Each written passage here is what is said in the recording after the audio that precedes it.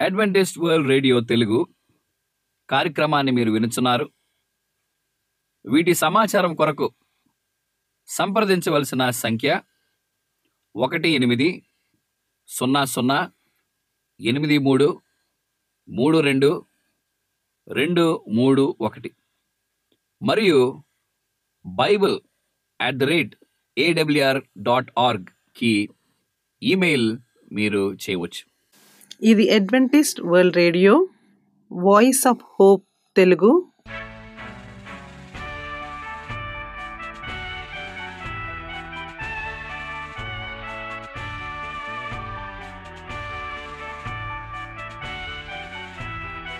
ప్రపంచమంతా క్రైస్తవ సందేశములు ప్రసారము చేయుచున్న అడ్వెంటిస్ట్ మీడియా కేంద్రము ఈ జీవన జ్యోతి కార్యక్రమమునకు ప్రేమపూర్వకముగా ఆహ్వానించుచున్నాము. ఈ జీవన జ్యోతి కార్యక్రమము ద్వారా మీరు చూపించుచున్న ప్రేమ లేఖ వ్రాయటం ద్వారా, SMS పంపటం ద్వారా తెలియపరచగలరు. అందు నిమిత్తం మేము కృతజ్ఞతలు మీ అందరికీ చెప్పుచున్నాము. ప్రియమైన సహోదరి సహోదరులకు, నేడు మేము ప్రచారము చేయుచున్న సుమధుర గీతాలను, ఆధ్యాత్మిక సందేశములు మరియు బైబిల్ ప్రవచనములు ప్రియమైన శ్రోతలకు ఈ కార్యక్రమము సుమధుర గీతముతో ప్రారంభించుచున్నాము.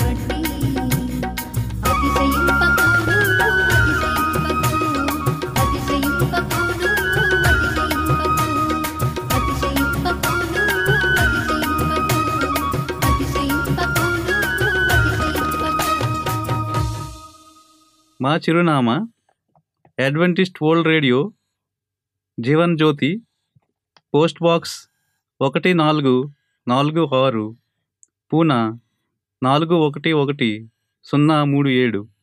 Mobile number 93 98344406. Maharashtra, India. Email chihardzjohn@gmail.com. C D E number 00080004010703. ఈ సమయమందు పాస్టర్ రిచర్డ్ జాన్ గారు వాక్యోపదేశం చేస్తారు. యుగయుగాల ఆకాంక్ష 16 పాఠాన్ని లేక అంశాన్ని మనం ఈ దినాన్న చూడనే ఉన్నాము. తన ఆలయంలో అనే అంశం మనం ధ్యానించుకుందాం ప్రార్థన ద్వారా. మా ప్రియ పరలోక తండ్రి, నీకే ఘనత మహిమ కలుగుగాక ప్రభువా. ఈ దినాన్న నీ పరిశుద్ధ వాక్యాన్ని మేము ధ్యానించి ఉండగా నీ కృపతో మమ్మల్ని మీరు బలపరచమని, నీ శక్తితో మీరు మమ్మల్ని నింపి నీ యొక్క వాక్యాన్ని అర్థం చేసుకునే అవగాహన మాకు ప్రసాదించమని యేసుక్రీస్తు నామమున మేము ప్రార్థన చేస్తున్నాం తండ్రి, ఆమేన్. అటు తర్వాత ఆయనయు ఆయన తల్లియు ఆయన సహోదరులను ఆయన శిష్యులను కపెర్నహూమునకు వెళ్ళి అక్కడ కొన్ని దినములుండిరి. యూదుల పస్కా పండుగ సమీపింపగా యేసు యెరూషలేమునకు వెళ్ళాడు. ఈ ప్రయాణంలో యేసు రాజధానికి వెళ్తున్న ఒక పెద్ద సమూహంతో కలిసి వెళ్ళాడు. ఆయన సేవను గూర్చి ఇంకా బహిరంగంగా ప్రకటన చేయలేదు. ఆ జన సమూహంలో కలిసిపోయి ప్రయాణం కొనసాగించాడు. యోహాను పరిచర్య ద్వారా ప్రాముఖ్యానికి సంతరించుకున్న మెస్సయ ఆగమన అంశం ఈ సందర్భాల్లో తరచూ చర్చకు వస్తుండేది. మరి జాతీయనత్వం గూర్చిన ఆశాభావంపై ఎంతో ఆసక్తిగా చర్చ జరిగేది. ఇది ఆశాభంగంగాని దారితీసే మరి నిరీక్షణకి యేసుకు తెలుసు. ఎందుచేతనంటే అది లేఖనాలు తప్పుడు అవగాహనపై ఆధారితమైన నిరీక్షణ. యేసు ప్రవచనాలని ఎంతో శ్రద్ధగా విషాదం చేసి దేవుని వాక్య పఠనంపై వారిని ఆసక్తిని రేకెత్తించడానికి ప్రయత్నించాడు. ప్రజల యెరూషలేములో దేవుని ఆరాధించడం నేర్చుకోవాల్సి ఉందని యూదు నాయకులు వారికి బోధించారు. పస్కా పండుగ వారంలో విస్తార జన సమూహాలు ఇక్కడ సమావేశమయ్యాయి. వారు పాలస్తీనా అన్ని ప్రాంతాల నుంచి, దూర ప్రదేశాల నుంచి వచ్చారు. ఆలయ ఆవరణ రకరకాల ప్రజా సమూహాలతో నుంచి నిండింది. యేసు తానే కావలసి ఉన్న బలిని సూచిస్తూ ప్రజలు అర్పించాల్సిన మరి బలుల్ని అనేక మంది తేలలేకపోయారు. వీరి సౌకర్యార్థమై మరి దేవాలయం ఆవరణలో జీవాల్ని కొనడం, అమ్మడం ఏర్పాటు చేశారు. ఇక్కడ తమ బలుల్ని కొనుగోలు చేయడానికి అన్ని వర్గాల ప్రజలు సమావేశమయ్యారు. దేవాలయంలో కానుకలుగా వచ్చిన నాణేలు మరి విదేశ ద్రవ్యంలోకి వినిమయం చేసేవారు. ప్రతి యూదుడు ప్రతి ఏడాది తన ప్రాణ పరిక్రాదయముగా మరి అర్ధ షెకీల చెల్లించేవాడు. ఇలా పోగు వద్ద పడ్డ ద్రవ్యం దేవాలయ పోషణ నిమిత్తం వినియుక్తమైంది. నిర్గమకాండం 30:12-16లో దీనికి ఆధారంగా స్వేచ్ఛనపల రూపంలో మరి పెద్ద మోతాలు వచ్చేవి. వీటిని ఆలయ ధన గర్భంలో దాచి ఉంచేవారు. విదేశీ నాణ్యాల్ని ఆలయ షెకీలు అనబడే మరి నాణ్యానికి మార్పిడి కావాలన్న నిబంధన ఉండేది. ఆలయ సేవలో ఇదే అగ్రితమయ్యేది. ద్రవ్య మార్పిడి ప్రక్రియ మోసానికి, బలవంతపు మరి పనులకు తావిచ్చేది. అది అవమానకరమైన వ్యాపారంగా మరి తమరియు యూజులకు అక్రమ అర్జన సాధనంగా పరిణమించింది. వ్యాపారాలు బలి పశువుల్ని అధిక ధరలకు విక్రయించి లాభాల్ని యాజకులతో పంచుకునేవారు. ఈ విధంగా యాజకులు ప్రజల్ని దోచుకుని ధనవంతులయ్యేవారు. విశ్వాసులు బలులు అర్పించకపోతే దేవుని దీవెనలు తమ బిడ్డలపైన భూములపైన ఉండవని యాజకులు ప్రజలకు బోధించేవారు. ఇలా బలి ఇచ్చే జీవాలకి ఎక్కువ దారి చెప్పి అధిక లాభాలు పొందేవారు. ఎందుచేతనంటే అంత దూరం వచ్చాక బలి అర్పించకుండా ప్రజలు తిరిగి వెళ్ళిపోవడానికి ఇష్టపడేవారు కాదు. మరి పస్కా సమయంలో ప్రజలు అనేక బలులు అర్పించేవారు. దేవాలయ ఆవరణములో అమ్మకాలు మరి కొనసాగుతూ ఉండేవి.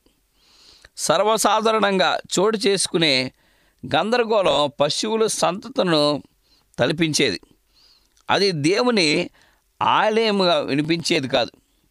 కొనుగోలుదారుల బిగ్గరగా అరుస్తూ బేరం చేయడం, పశువులు, గొర్రెలు, మేకలు అరుపులు, కంగుమొట్టున్న నాణేల మోతలతో కలిసిన పావురాల కూతులు మరి క్రోధికమైన బేరాలు కాకలుగా వినిపించేవి. అక్కడ లేచే గగ్గోల వల్ల భక్తులు ఆరాధనకు తీవ్ర అంతరాయం కలిగేది. మహోన్నతిని దేవుని ఉద్దేశించి పలికే మాటలు ఆలయంలోకి ప్రవేశించే గోళల్లో వినిపించేవి కావు. తమ భక్తి మరి ప్రపత్తాలు విషయంలో యూదులు బహుగా అతిశయించేవారు. తమ ఆలయాన్ని గురించి చాలా సంతోషపడేవారు. దానికి ప్రతికూలంగా ఎవరైనా ఒక మాట అంటే దేవదూషణగా భావించేవారు. ఆలయానికి సంబంధించిన ఆచారాల్ని నిష్ఠగా ఆచరించేవారు. కానీ ధనాశ వచ్చేసరికి తమ సిద్ధాంతాలు నియమాలిక నిలుది ఉంచేవారు. దేవుడు తానే స్థాపించిన ఆలయ సేవల ఉద్దేశానికి తాము ఎంతో దూరంగా వెళ్ళిపోయారన్న సంగతిని వారు గుర్తించడం లేదు. ప్రభు సీనాయి కొండ మీదకి దిగి వచ్చినప్పుడు ఆయన సమ్ముఖం వల్ల ఆ స్థలం పరిశుద్ధమైంది. దాని చుట్టూ హద్దులు ఏర్పరిచి దాన్ని పరిశుద్ధపరచవలసిందిగా దేవుడు మోషించాడు. అప్పుడు దేవుడు చేసిన ఈ హెచ్చరికను ప్రజలు విన్నారు. నీవు చుట్టూ ప్రజలకు మేరను ఏర్పరిచిన మీరు ఈ పర్వతము ఎక్కవద్దు, దాని అంచును ముట్టవద్దు. భద్రము సుమి, ఈ పర్వతమును ముట్టి ప్రతివానికి మరణశిక్ష తప్పక విధింపబడాలని ఎవడను చేతిలో దాన్ని ముట్టకూడదని, ముట్టినవాడు రాళ్లతో కొట్టబడవలనని లేక పోబడవలనని మనుషుడు కానీ మృగము కానీ బ్రతుకదని చెప్పాడు. నిర్గమకాండం 19:12-13 దేవుని సమ్ముఖం ఎక్కడ ప్రదర్శించబోతుందో అది పరిశుద్ధ స్థలమని ఈ విధంగా వారికి నేర్పించడం జరిగింది. దేవుని ఆలయ పరిధిని పరిశుద్ధంగా పరిగణించి ఉండవలసింది. అయితే మరి ఈ యొక్క పౌరుల దీన్ని ఎవరు పట్టించుకోలేదు. జాతికి తన రాయబారులుగా వ్యవహరించడానికి దేవుడు యాజకుల్ని, ప్రధానుల్ని పిలిపించాడు. ఆలయ పరిధిలో సాగుతున్న అక్రమాల్ని వారు సరిదిద్ది ఉండవలసింది.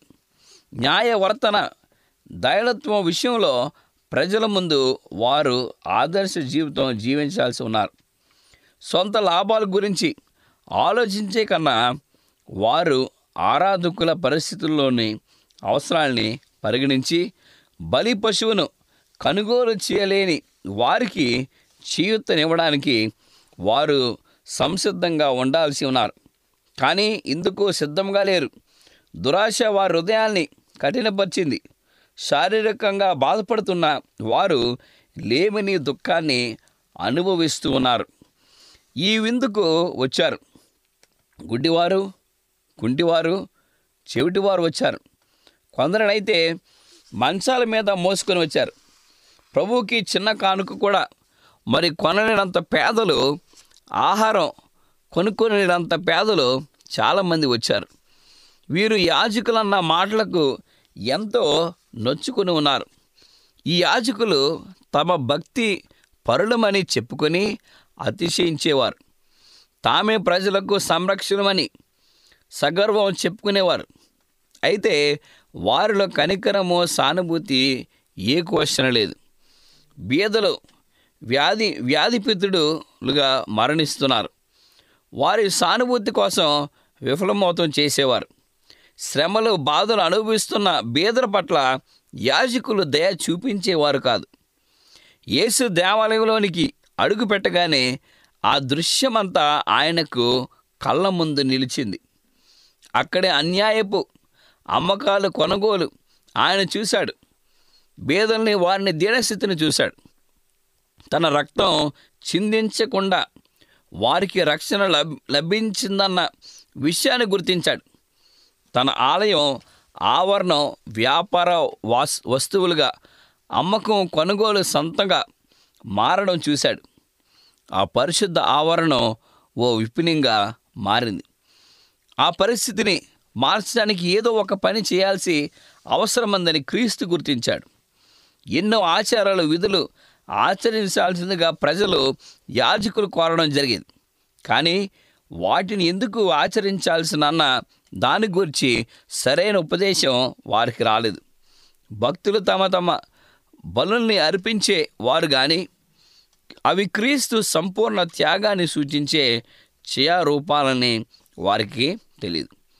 వారి ఆచారాలు పూజ పునస్కారాలను సూచించే ప్రభు గుర్తింపు లేకుండా గౌరవం పొందకుండా వారి మధ్యనే ఉన్నాడు. అర్పణలకు సంబంధించిన సూచనల్ని ఈయన వారికిచ్చాడు. ఆ చిహ్నాల విలువ ఆయనకు బాగా తెలుసు. వాటిని ప్రజలు వక్రీకరించి అపార్థం చేసుకున్నట్లు ఆయన గ్రహించాడు. ఆధ్యాత్మిక ఆరాధన సాధనం కోల్పోతుంది. యాజకులు ప్రధానులకు దేవునికి మధ్య ఉన్న బంధం ఇక లేదు. క్రీస్తు పరిచర్య వేరే ఆలోచన ఆరాధన వ్యవస్థ స్థాపించాల్సి ఉంది. ఆలయ ఆవరణం మొట్టమొదటి మీద నిలబడి ఆ దృశ్యాన్ని క్రీస్తు జాగ్రత్తగా పరిశీలిస్తున్నాడు. ప్రవచనానికి నేత్రంతో భవిష్యత్తులోనికి చూస్తూ ఉన్నాడు. సంవత్సరాలు కాదు, శతాబ్దాలు కాదు, యుగాలకి యుగాలే ఆయన నేత్రం వీక్షిస్తుంది.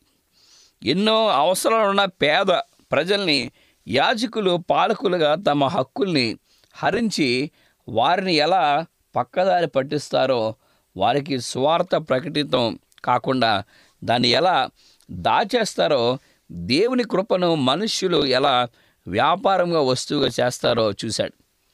నిలబడి ఆ దృశ్యాన్ని చూస్తున్నప్పుడు ఆయన ముఖంలో ఆగ్రహం, అధికారం, శక్తి వ్యక్తమయ్యాయి.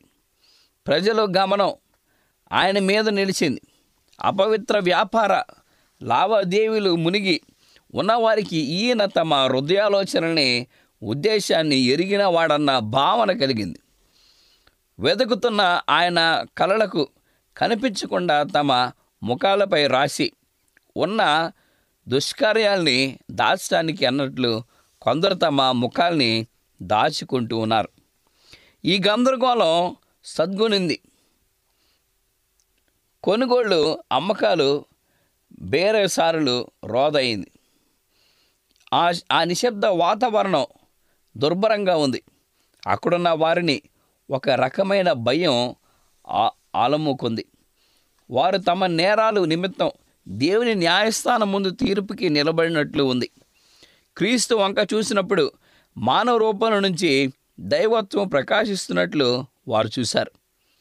ఆ అంతిమ దాన్ని కొలువు తీరే న్యాయాధిపతుల ఆ పరలోక ప్రభువు నిలిచి ఉన్నాడు. అప్పుడు ఆయన ఆవరించిన మహిమ ప్రభావం ఇప్పుడు లేకపోయిన హృదయాలోచనల్ని గ్రహించడానికి అప్పుడుండే శక్తి ఆయనకు ఇప్పుడు ఉంది. ఆయన దృష్టి ఆ విస్తార జనసమూహంపై ప్రసరించి ప్రతి వ్యక్తిని పరిశీలిస్తుంది. మానవ గౌరవం విషయంలో ఆయన వారికందరికన్నా అత్యున్నతంగా లేచాడు. ఆయన ముఖంపై పరిశుద్ధ కాంతి ప్రకాశించింది. ఆయన మాట్లాడుస్తున్నాడు. ఆయన స్వరం స్పష్టంగా వినిపిస్తుంది. సీనాయి పర్వతంపై ధర్మశాస్త్రాన్ని ప్రకటించిన స్వరం అదే. యాజకులు ప్రధానులు అతిక్రమిస్తున్న ధర్మశాస్త్రం అదే. అదే స్వరం ఇప్పుడు దేవాలయము కామాను నుంచి ప్రతిధ్వనిస్తున్న స్వరం అదే. వీటిని ఇక్కడి నుంచి తీసుకొని పోండి, నా తండ్రి ఇల్లు వ్యాపారం ఉన్నట్లు చేయకుడి అంది ఆ స్వరం. నెమ్మదిగా మెట్లు దిగి కోరాడును ఎత్తి పట్టుకుని దేవాలయ ప్రాంగణంలో ప్రవేశించి వ్యాపారులందరిని అక్కడి నుంచి వెళ్ళిపోవాల్సిందిగా ఆదేశించాడు. డబ్బు మార్చేవారు డబ్బును చల్లి వేసి వారి బలలు పడదోసి ఎన్నడూ లేని ఆవేశంతో కఠినంతో వారిని నెట్టివేశాడు. నాణ్యాలు పాలరాతి నేల మీద పెద్ద శబ్దంతో పడ్డాయి. ఆయన అధికారాన్ని ప్రశ్నించిన వారు ఒక్కరు కూడా లేరు. నేలపాలైన తమ అక్రమ లాభాన్ని తిరిగి పోగు చేసుకునేందుకు సాహసించేవారు ఒక్కరు లేరు. యేసు ఆ కొరడాతో ఎవరిని కొట్టలేదు, కానీ ఆయన చేతిలోని ఆ కొరడ మండుతున్న ఖడ్గంలా భయంకరంగా కనిపించింది. దేవాలయ అధికారులు, వ్యాపారం చేస్తున్న యాజకులు, ఆ గొర్రెలు, ఎడ్లు, ఆ మేకల వ్యాపారాలు అక్కడి నుంచి తప్పించుకుని పారిపోయారు. ఆ జనసమూహం గుండెల్లో భయం చోటు చేసుకుంది. ఆయన దైవత్వం తమను ఆవరించినట్లు వారికి అనిపించింది. వందలాది పెదవుల నుంచి భయంతో నిండిన కేకలు వెలువడ్డాయి. యేసు మాటలు, ఆయన తీరు, ఆయన సాధన ప్రవర్తనకు భిన్నంగా ఉండడం వారిని విస్మయపరిచింది. కీర్తన గ్రంథం 69 అధ్యాయం 9వ వచనంలో, నీ ఇంటిని గూర్చిన ఆ ఆసక్తి నన్ను భక్షించున్నదని చెప్పాడు. ఆయన గూర్చి లిఖితమైన ఉన్నట్లు వారు గుర్తు చేసుకున్నారు. సరుకులు అమ్మకాలు కొనుగోలుతో గొడవాడుకోగా ఉన్న ఆ జనసమూహం కొద్దిసేపట్లో ప్రభు ఆలయ ఆవరణ నుంచి దూరంగా వెళ్ళిపోయాడు. ఆవరణంలో ఇక వ్యాపార సంబంధిత గందరగోళం లేదు. క్రితం అస్తవాస్యంగా ఉన్న ఆవరణ ఇప్పుడు ప్రశాంతంగా ఉంది. పూర్వం పర్వతాన్ని పరిశుద్ధం చేసిన ప్రభు సన్నిధి ఆయన మహిమార్థం నిర్మితమైన ఆలయాన్ని ఇప్పుడు పవిత్రం చేసింది. ఆలయ ప్రక్షాళనలో మెస్సేగా యేసు తన కర్తవ్యాన్ని ప్రకటించి దాని ఆచరణను ప్రారంభిస్తున్నాడు. దైవ సన్నిధిని ఉనికి నిమిత్తం నిర్మాతమైన ఆలయంలో ఇశ్రాయేలుకి, సర్వ ప్రపంచానికి ఒక దృశ్య పట్టణంగా నిలవాలని దేవుడు ఉద్దేశించాడు. ప్రకాశమైన సేరుపు మొదలు మనుష్యుడి వరకు సృష్టి పొందిన ప్రతి ప్రాణి సృష్టికర్త నివాసానికి దేవాలయంగా ఉండాలని ఆనాది నుంచి దేవుడు సంకల్పించాడు. పాపం కారణంగా మానవులు దేవునికి ఆలయంగా ఉండే స్థితి ఆగిపోయింది. దుర్మార్గతల వల్ల అపవిత్రమైన మానవ హృదయాల్లో పరిశుద్ధ దేవుని మహిమనకు ఇక ప్రతిబంధము లేకపోయింది. అయితే దైవ కుమారుని రాక వల్ల దేవుని సంకల్పం నెరవేర్చబడింది. దేవుని మానవుల్లో నివసిస్తాడు. రక్షణార్థమైన కృప ద్వారా మానవ హృదయాన్ని మళ్ళీ ఆయనకు ఆలయం అవుతుందని చెప్పి ఉన్నాడు. ప్రియమైన వారలారా, యెరూషలేములోని దేవాలయంలో ఉన్న పాపాన్ని యేసుక్రీస్తు ప్రభు మళ్లించాడు. ఆ చెడు వ్యాపారం లబ్ధిదారులను ప్రతి ఒక్కరం కూడా నెట్టివేసి, ఈ పరిశుద్ధ దేవాలయం నా తండ్రిని నన్ను స్మరించడానికి మాత్రం తప్ప ఏ ఉద్దేశానికి దీన్ని మీరు ఉపయోగించుకునే ఒక గొప్ప ఉద్దేశాన్ని కఠినంగా అక్కడ చూపించిన యేసుక్రీస్తు ప్రభుని మనం చూడవచ్చు. ప్రియమైన వారలారా, మన యొక్క దేవాలయాన్ని మనం పాడు చేస్తున్నాం. మన హృదయం అటువంటి దేవాలయంలో చెడు ఉద్దేశాలతో మనం జీవిస్తున్నాం. మనం ఈ యొక్క పాఠాన్ని ఎంతో జాగ్రత్తగా మనం చదువుకోవాలి. నేను మీకు వాక్యం పంచుకుంటూ నా హృదయంలో నేను బాధపడుతున్నాను. ఎందుకంటే నేను కూడా నా యొక్క దేవాలయాన్ని, నా యొక్క ఆత్మీయ జీవితం అటువంటి ఈ యొక్క గొప్ప గుర్తింపును కూడా నేను పోగొట్టుకుంటూ ఉన్నాను.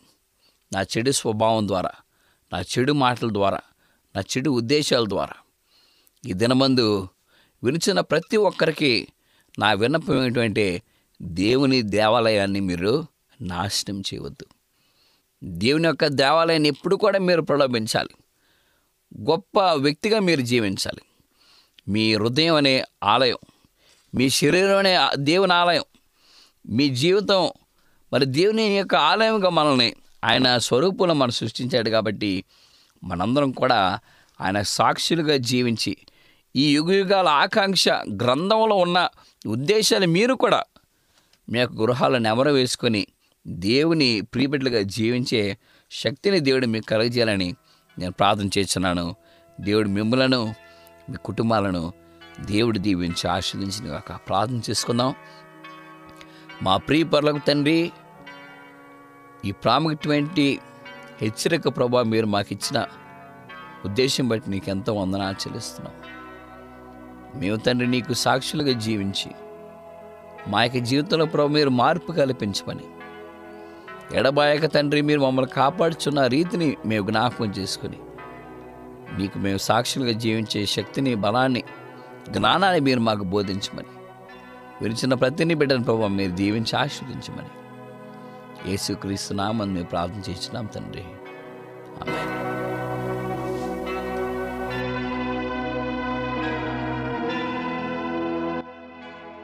ఈ వాక్యోపదేశము మీ అందరికీ ఆశీర్వాదకరముగా ఉండాలని ప్రార్థిస్తున్నాము. మీ యొక్క సలహాలు మాకు లేఖ మరియు SMS ద్వారా ఇవ్వగలరు. మీకు ఏమైనా బైబిల్ పాఠములు నేర్చుకోవలసిన ప్రేరేపణ ఉన్నట్లయితే మాకు తెలియజేయగలరు. మీకు ప్రార్థన అవసరతలు ఉన్నట్లయితే మాకు వాట్సాప్, SMS ద్వారా తెలియపరచగలరు. మీ కొరకు ప్రార్థన చేయుచున్నాము. ప్రియమైన విశ్వాసులారా, మా చిరునామా Adventist world radio, Jeevan Jyoti, post box number 1446, Poona 411037, Maharashtra, India. Mobile number 93344406. Email CHRICHARDJOHN@gmail.com. మరలా ఇదే సమయానికి ఇదే మీటర్ బ్యాండ్లో కలుద్దాం. అంతవరకు సెలవు. దేవుడు మిమ్ములను, మీ కుటుంబాలను దీవించునుగాక.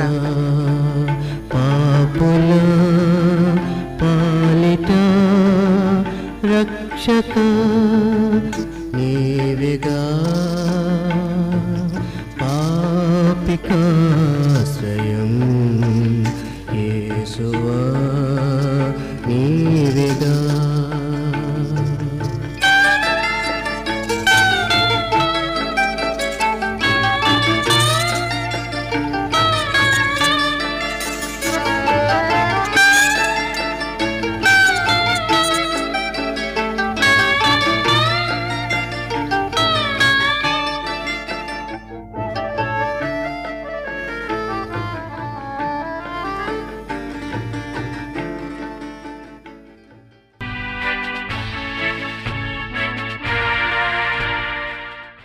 అడ్వెంటిస్ట్ వరల్డ్ రేడియో తెలుగు కార్యక్రమాన్ని మీరు వినుచున్నారు. వీటి సమాచారం కొరకు సంప్రదించవలసిన సంఖ్య 1800833231 మరియు bible@awr.org కి ఈమెయిల్ మీరు చేయవచ్చు.